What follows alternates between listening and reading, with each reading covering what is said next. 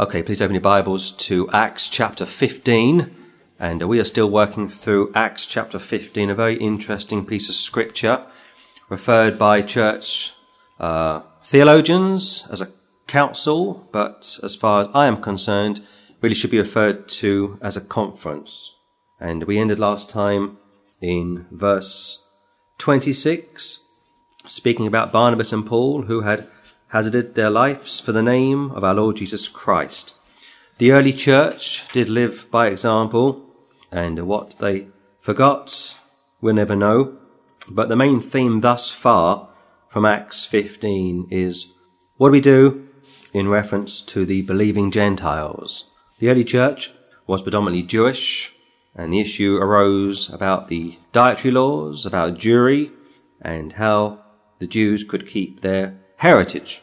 And by the end of the first century, the Jewish remnant decreased and the Gentile remnant increased. But if I was to sum up where we are thus far, I guess I would be looking at verse 24, where we read that certain individuals had caused great pain and anxiety to the believing Gentiles, subverting your souls, saying, "You must be circumcised and keep the law, to whom we gave no such commandment." So they have ignorant, saved Pharisees, and we still have such today, who are troubling believing Gentiles with nonsense about works being necessary to be saved and stay saved. A little knowledge is a dangerous thing, and I don't know if such believing Pharisees were intentionally causing mischief or just simply doing so by ignorance. I will hold to the latter and give them the benefits of the doubt, but the truth of the matter is, if you're saved and if you are preaching another gospel, you risk being condemned.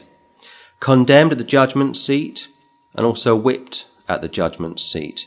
But we were told by the Lord Jesus Christ that if you cause one of those little ones that believe me to stumble, it were better for you that a millstone were hanged about your neck and that you were cast into the sea and drowned. That's how serious the Lord takes somebody who causes one of his little ones to stumble. So hold that thought in mind, please. But as I say, we ended in verse 26 last time. And let's start today's broadcast, if we may, in Acts 15, verse 27. "We have sent therefore Judas and Silas, who shall also tell you the same things by mouth. We, the church of Jerusalem, have sent Judas and Silas, who shall also tell you the same things by mouth." You're going to get it right from the horse's mouth. To avoid any contamination, to avoid the potential of a forgery or forgerer to cause any mischief, we're going to send two individuals along with Barnabas and Paul to go up and proclaim the truth to you. 28, "For it seemed good to the Holy Ghost and to us to lay upon you no greater burden than these necessary things, that ye abstain from meats offered to idols, and from blood, and from things strangled, and from fornication, from which if ye keep yourselves, ye shall do well, fare ye well." Now these are going to be decrees, which will also be referred to in chapter 16, but at the same time, this was only binding, I think, for the early church, because as I say, the early church was predominantly Jewish, and yet you've got this huge intake of Gentile believers.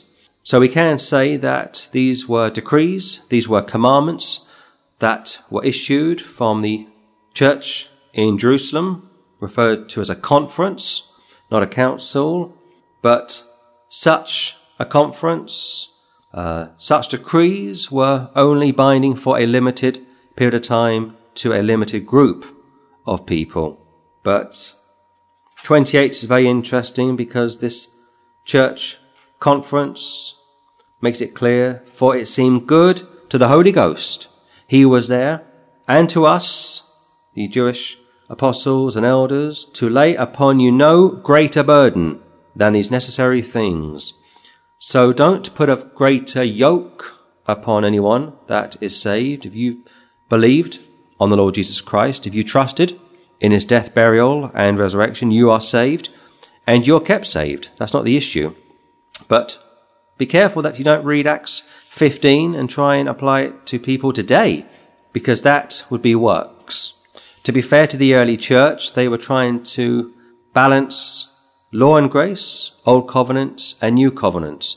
They were trying to be sensitive to the believing Jews, while at the same time not wanting to put a stumbling block on the path of believing Gentiles.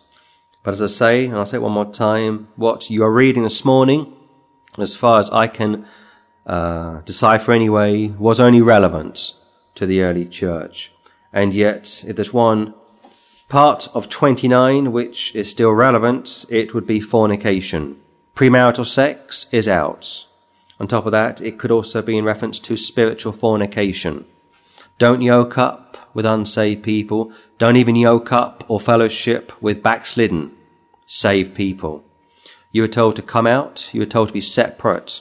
And if you ask yourself, why is that necessary? Well, because if you are a saved man or woman, if you are trying to do something for the Lord and at the same time associating with a backslidden Christian or an unsaved relative, they're going to pull you down. They will hinder you.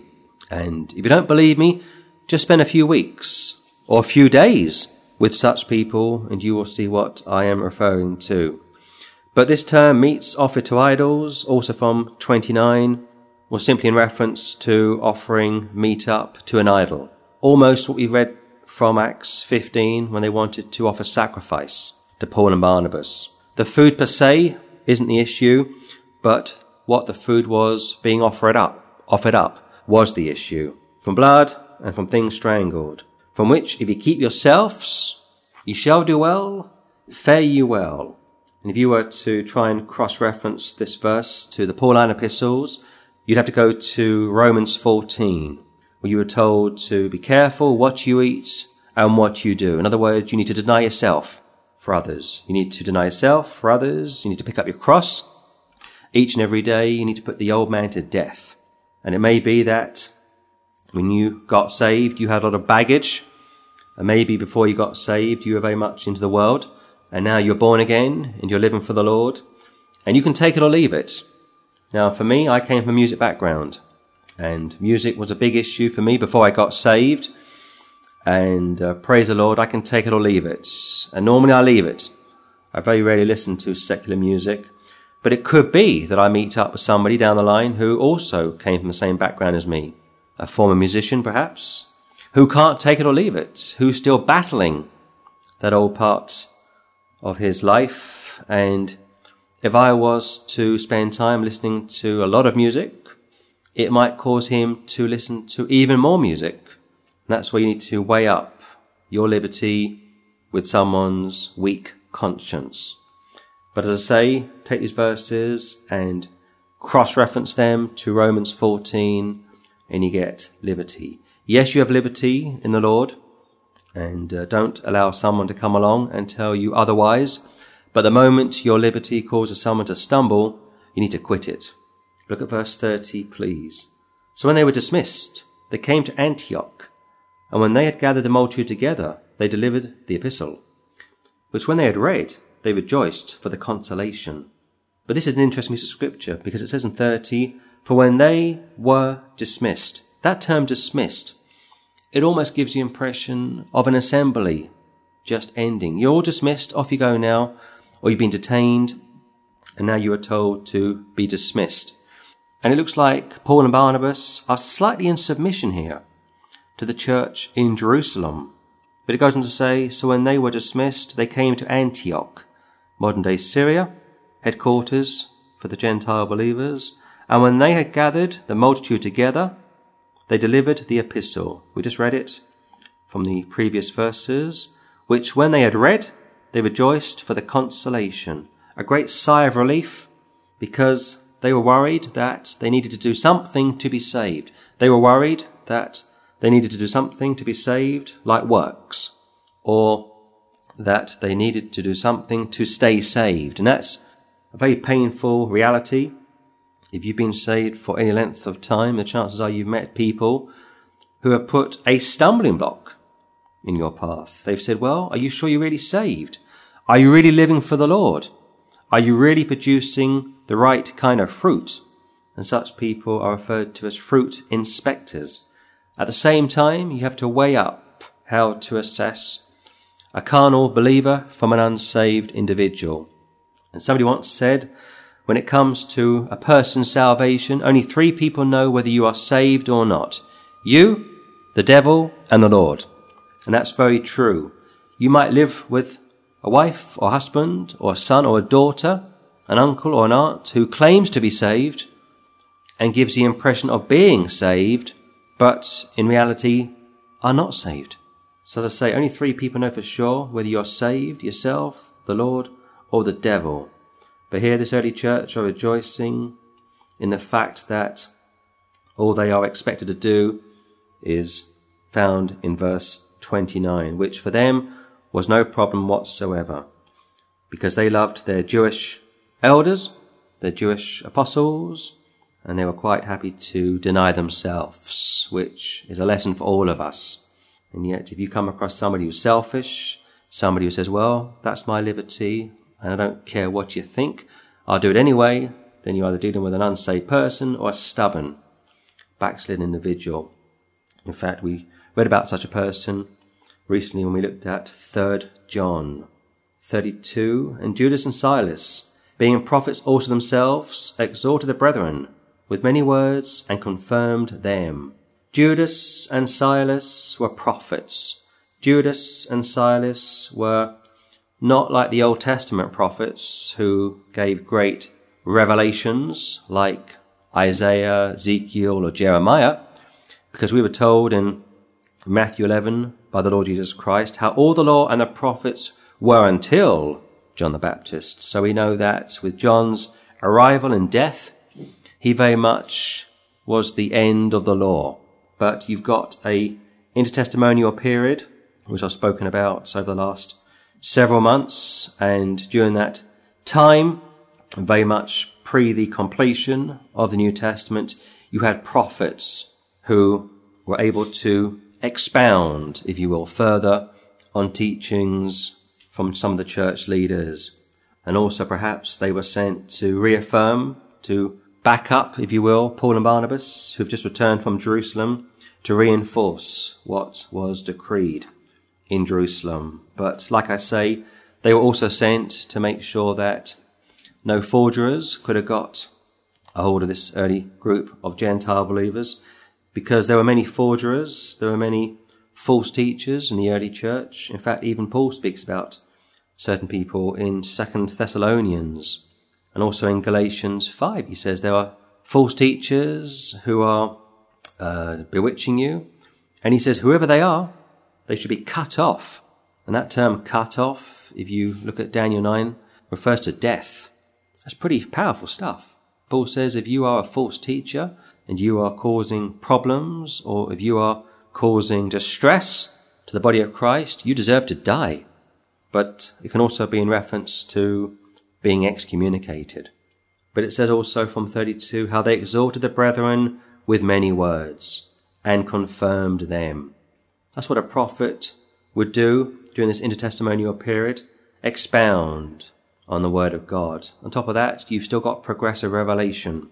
I don't know exactly when Paul went to the third heaven. In fact, nobody knows exactly when he went to the third heaven. Up until this point in Scripture, you're getting two things. You're getting the John the Baptist gospel almost, and you're getting Paul coming alongside Peter and others. And although he's still preaching the same gospel as they are preaching, there are points which are not identical. In other words, they are still proclaiming Christ as a risen Messiah, which is fine, but there's no clear blood atonement yet. And I think we don't really get that, until later on in the book of Acts. Look at verse 33, please. And after they had tarried there a space, they were let go in peace from the brethren unto the apostles. Notwithstanding, it pleased Silas to abide there still. Silas was happy to remain in Antioch with Paul and Barnabas, and Silas will also be found in the next chapter, and he must have been something quite special. In fact, you were told in the previous chapter how they were pretty important men, in fact, chief men, 22, among the brethren. So you really are getting a top group going up from Jerusalem to Antioch. I think it's worth repeating one more time that Jerusalem was the head church, was the headquarters for the Jews, whereas Antioch was headquarters for the Gentiles. And yet salvation is of the Jews. John chapter 4, salvation will be dispensed by the Jews because the Jews are the people of God. And yet for today, we that are saved, according to Galatians 3, are neither Jew nor Gentile. But it must have been a great time of fellowship and friendship for Silas to remain with the Gentile believing remnant and go on to be a friend and an associate of the Apostle Paul. 35. Paul also and Barnabas continued in Antioch, teaching and preaching the word of the Lord, with many others also. It could just be that this reference to many others also includes Peter, because Peter is going to be publicly rebuked by the Apostle Paul in Antioch, which we read about in Galatians chapter 2. And that must have been a very embarrassing event for the Apostle Peter, who had been given the keys from the Lord in Matthew 16, and yet that account of Peter receiving the keys in Matthew 16 is only found in Matthew 16. So ask yourself this: if it's such an important event, when the Lord says to Peter, "Thou art Peter, and upon this rock will I build my church," if it's so important, why not repeat it in Mark's Gospel, and Luke's Gospel, and John's Gospel? In fact, John Mark, who wrote the Gospel of Mark, was a friend and an associate of the Apostle Peter, and yet it's only found in Matthew chapter 16. So it's possible this group referred to as others in 35 could perhaps include Peter. And yet, if that's the case, why not mention Peter amongst that group? Peter was a major player in the early church. There's no denying that. He got up, Acts 2, on the day of Pentecost and preached the gospel to the Jews, and 3,000 souls were saved. So I don't want to, in some ways, demolish Peter. That's not my intention. My intention is simply to highlight the fact that you can be saved and yet be in the wrong.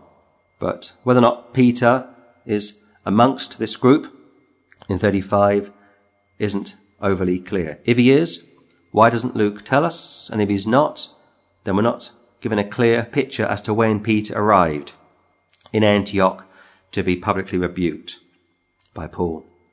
And you may ask yourself, what was that all about? Well, in brief, Peter, along with Barnabas, was going back under the law. Peter, with Barnabas, were separating themselves from believing Gentiles. But it wasn't just Peter doing this. In Acts 16, Paul has been accused by some of also doing the same thing in reference to Timothy being circumcised. Timothy's mother was a Jew who was saved, and Timothy's grandmother was also saved, but Timothy's father was an unbelieving Greek. And as I say, there are two schools of thoughts as to why Paul circumcised Timothy, and I will deal with that as we go through Acts 16 in a couple of weeks' time. But Peter was in the wrong. Peter did backslide, and Luther, in one of his commentaries on Galatians, said that Peter denied the Lord for the second time. And Grattan, a well-known Catholic theologian back in the Dark Ages, also accused Peter of preaching another gospel even, which is what you read about in Galatians chapter 1.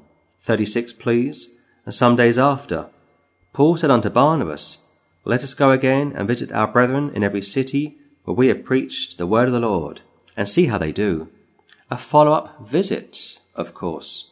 Paul and Barnabas were great soul winners, and Paul and Barnabas were not only apostles, and yes, Barnabas is referred to as being an apostle, but they are also evangelists. They are also elders, and they want to go back and see how their brethren are doing. And that's why it's important, if you get somebody saved, to do a follow-up visit with them, if you can. sometimes that's not always possible, like the Ethiopian eunuch, for example. He got saved back in Acts 8, and yet it says he went on his way rejoicing. He didn't join any local fellowship that we are aware of. He got saved, thanks to Philip, and off he went rejoicing. But here, Paul, an elder, Paul, an evangelist, Paul, an apostle, quite rightly wants to go back and see how the brethren are doing. And I also spent some time during a recent study looking at the whole area of supporting those in frontline work compared to the one-man pastor. The two are not the same, but to be fair to Paul, he wants to refresh, he wants to encourage the brethren. And no doubt Barnabas wanted to do the same as well, and yet look at 37. And Barnabas determined to take with them John, whose surname was Mark. Barnabas is related to John, which makes Barnabas his uncle. And John Mark started off well, but something went wrong. Something happened to John Mark, and he caused a split, and yet later on he will write Mark's gospel. So Barnabas determined to take with them John, whose surname was Mark. 38, but Paul thought not good to take him with them, who departed from them from Pamphylia, and went not with them to the work. He gets cold feet, something's not quite right there, and because this has occurred, look at 39, and the contention was so sharp between them that they departed asunder one from the other.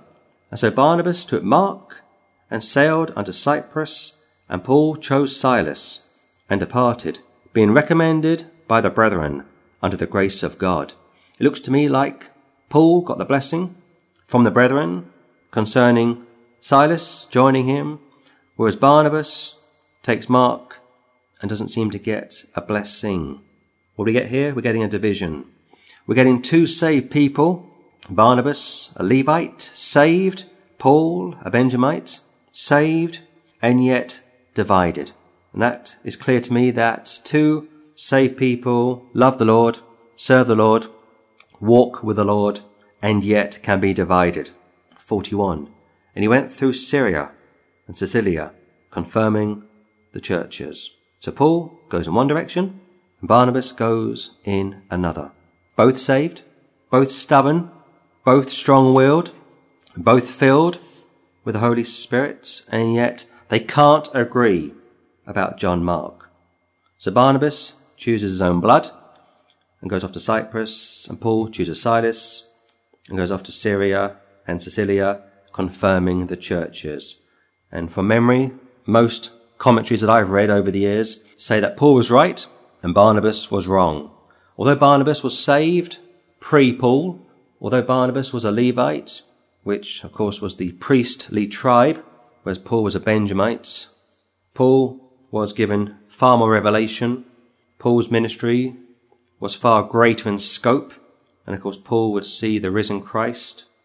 And yet we get a very clear picture here that people that are saved don't always agree. And that's why it's a blessing that we can worship the Lord in different ways, different days of the week, with different groups of people. And that's why you can get a denomination which worships the Lord one way, versus another group of individuals which are not a denomination, worshipping the Lord a different way.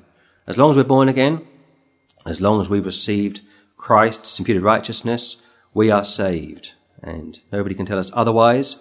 And how we worship the Lord is up to ourselves. So there you are, 41 verses from Acts 15.